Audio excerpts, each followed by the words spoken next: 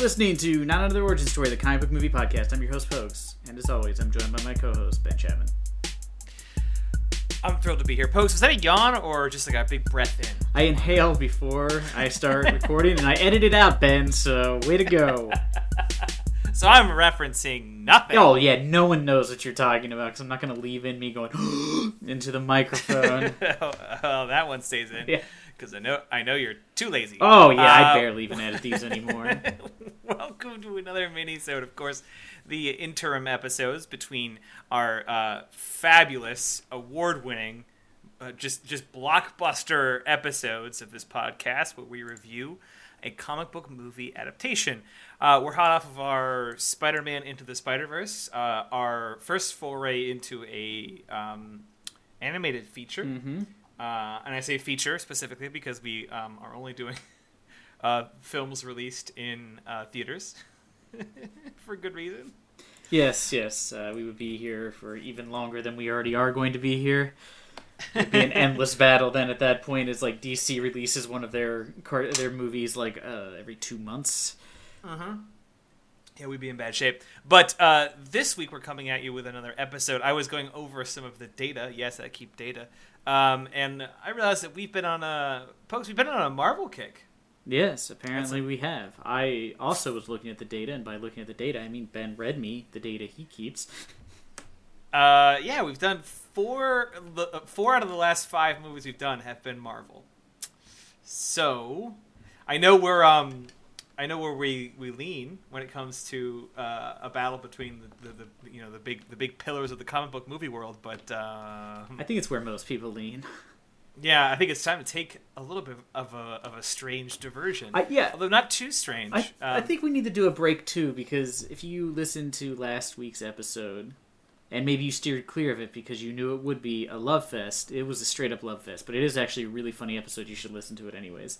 We managed to make the episode about a good movie funny, so that's rare. So please give us our due credit. It's actually pretty good, even though we had some technical difficulties and had to record twice. It's still a great episode, but we thought let's go away from Marvel and away from good, and kind of just see what else is out there. Just sort of explore the sour corners of the comic book movie world, as we often do. Just sort of take a trip to I don't know, just like, if the comic book geography had a Gary, Indiana, Mm-hmm. like supremely disappointing and kind of a financial nightmare. Well, no, it's more like a backpacking trip to Europe. It has potential, but then you get there and you're like, it's kind of dirty and I don't really like it. That's not my experience. What part of Europe did you go to? I went to Germany on my honeymoon, you prick. Why would you go back to Germany? Isn't that where you broke up with your girlfriend before Sarah? That was not in Germany. That was in France, the city of love. Oh, all right. I knew it was overseas somewhere. I remember the story. It was amazing. It's a very good story. I thought I'd bring it up too. Nothing like heartache to really liven up a podcast. But we are, of course, by that very accurate and filled with information intro, are talking about a movie that came out only a few years ago. That I think is one of the entries that we do that few would immediately recognize as a comic book film, but it is. Mm-hmm. It is a Eurotrash film in a way when you think about it. To it continue is. my, and we did one of those recently with Barbarella, which was technically based off of a French comic. This one's also based off of a French comic, and a very influential and beloved French comic, and is just as wandering, confusing, and void of content. We're of course talking about Valerian and the City of 1,000 Planets, which is a modification of the name of the actual comic, which is Empire of 1,000 Planets, or however you'd pronounce I believe that the actual name French. of the comic is Valerian, and I forget what the woman's name is because they cut it out of the title of the American movie. I'm pretty sure the comic Valerian. What's Laureline? Yeah, I think the actual comic is just called Valerian and Laureline. And they are at the Empire of 1,000 Planets or whatever. So for some reason, I guess they decided to cut her name out of the title. I don't exactly know why. It seems as if, like, it's so weird, as if Americans are like, oh, I know Valerian, but I don't know this Laura. You know what I mean? Like, just call it that. It's such a weird title change. It's not helping anyone. It's sort of like when they removed From Mars from the John Carter movie that they released that was really terrible. Yeah. It's just like, you're not helping anyone. No one knows what this is. Yeah. But this movie is really interesting to me because when it started being shown, I was pretty actually interested because I do love these French comics. I mean, this one particularly, as you pointed out earlier, is like a landmark thing. Like it just absolutely like set the standard. It's also been accused of being some of the concept artists for Star Wars, the original trilogy, were accused of riding the edge of homage to straight up copy. There's actually a scene where a character in this book is frozen into a hard metal, into a rectangular hard metal. I don't know if this comic invented freezing people into metals. I feel like that's more of like a medieval torture than it is anything else. If you looked up the actual side by side, you'd see what I mean. It's surprisingly close, but I think it's honestly doesn't hold water. But regardless, it definitely was an inspiration because a lot of the motley sort of space environments full of insane, impossible to imagine creatures and stuff were all sort of a huge component of Valerian. And it was made into a movie a couple years ago. And people, I think it just, I don't think anyone really quite knew what to make of it. I think people were like super psyched when they announced it.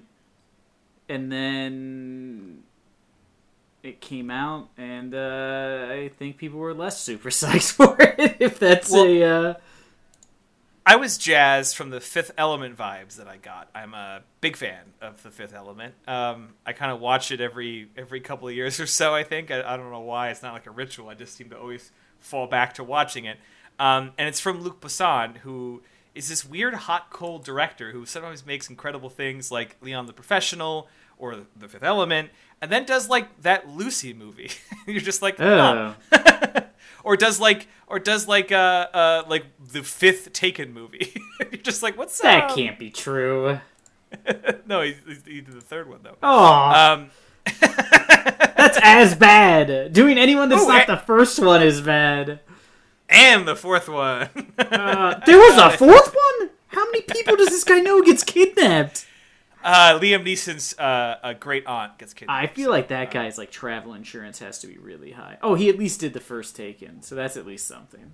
Yeah, and he also did. He's done this series in France that I just was trying to think of because it's so fucking funny. He did this movie called Taxi, which was like an action movie. It takes place predominantly in cars or in a car. Sorry, I've got it wrong. He did the Taxi that was then adapted in America to that movie with Queen Latifah and Jimmy Fallon. What? He didn't work on that one. He created the original Taxi that was a French film in like the late 90s. And then he went on to make Taxi 2. You know what, Pokes, I'm going to play a little game here. I'm going to start naming Taxi sequels, and you stop me when you think I'm kidding. All right? Okay. So he worked on Taxi in 1998. And this is like a story about like a spy with a super taxi, right? Sure. Okay. And then he worked on Taxi. I don't know. I actually don't know. Okay. The American adaptations is a mess. And then he worked on Taxi 2. All right? Okay. Still good? Okay. Then he worked on Taxi 3 in 2005.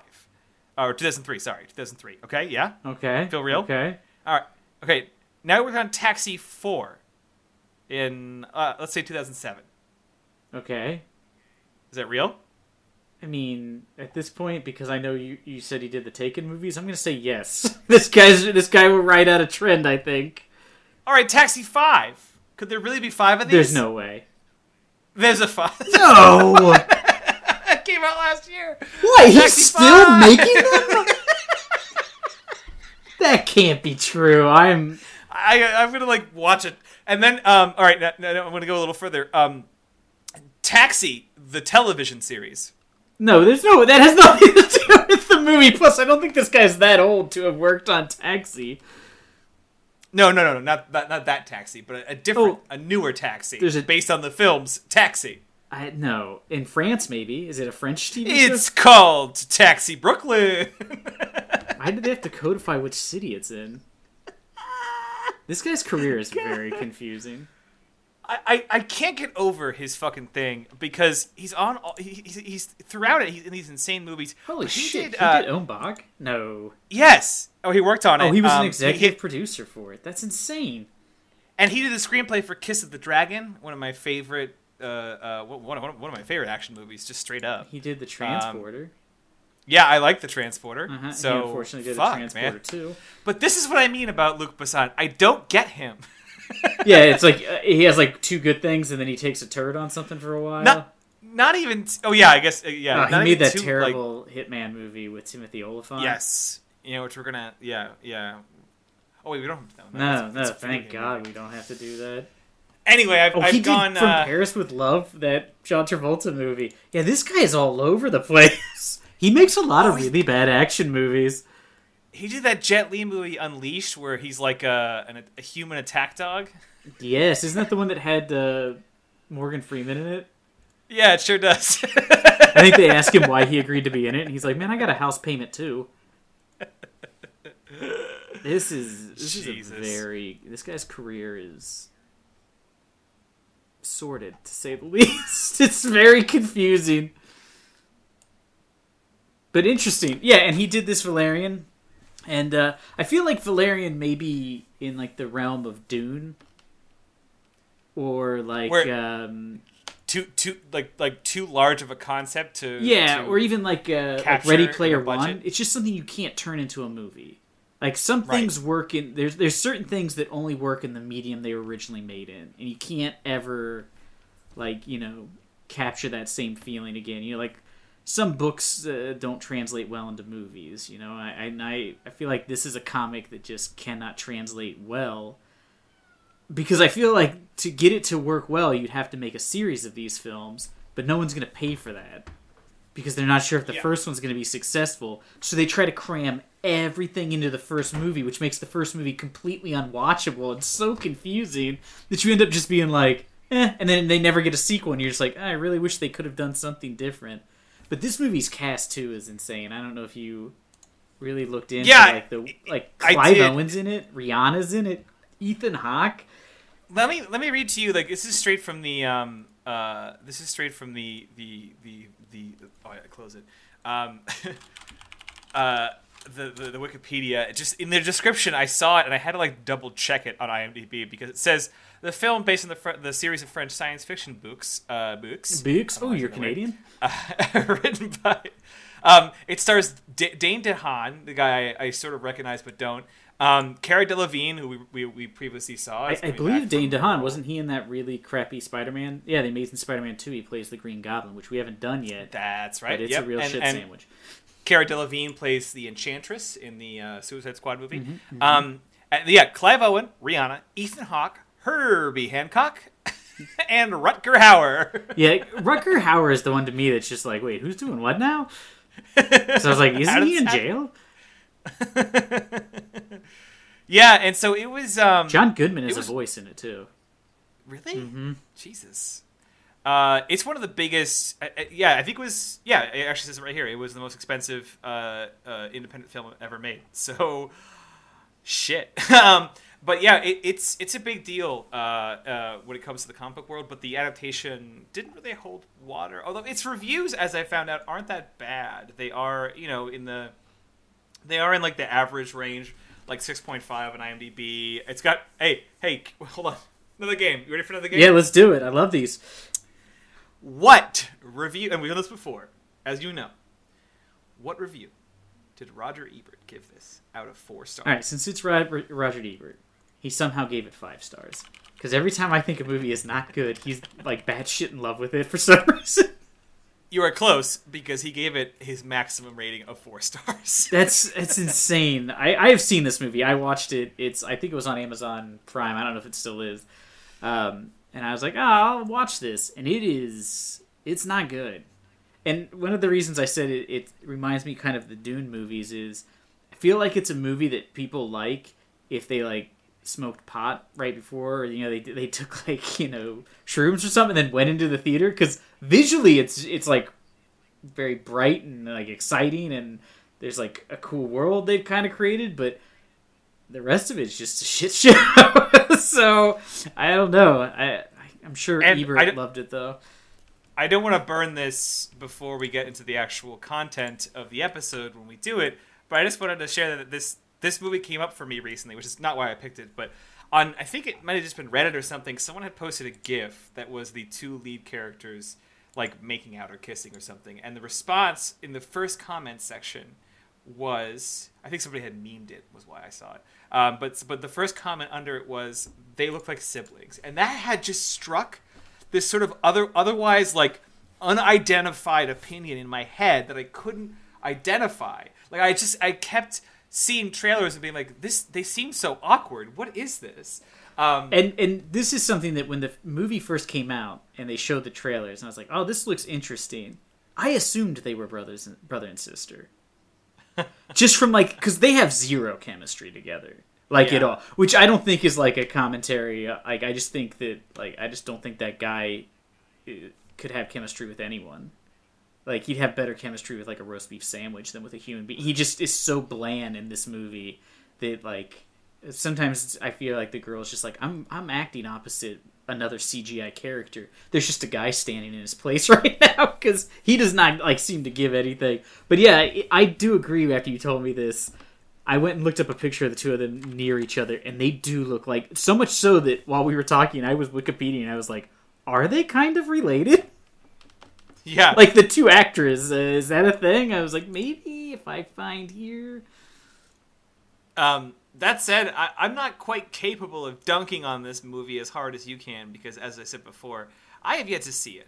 So I am very curious about what I have in store for me. And as always, I will attempt to remain the positive influence on this. I don't know how long you're going to be able to, because in the beginning of the movie, there's a little monster that poops out pearls. So I just want you to take that into account. There's a real pearl poop fetish going on for most of this movie. I know we're in an audio medium, but if you could see me right now, I just started a bead of sweat just dropped down my forehead. Is this like a cartoon I'm turned on bead of sweat from Japan, or like a like that Key and Peele skit where he's just like drenched in sweat? Well, that's all the time we have for tonight's episode of Not an Unordinary Story mini episode. I don't have to answer that question by law. I don't have to. So we're gonna go ahead and mini-sode. Well, I guess maybe tune in next week and maybe we'll get the answer to whether Ben has a weird psychosexual fetish for pearl monster butt stuff. Don't expose my kink.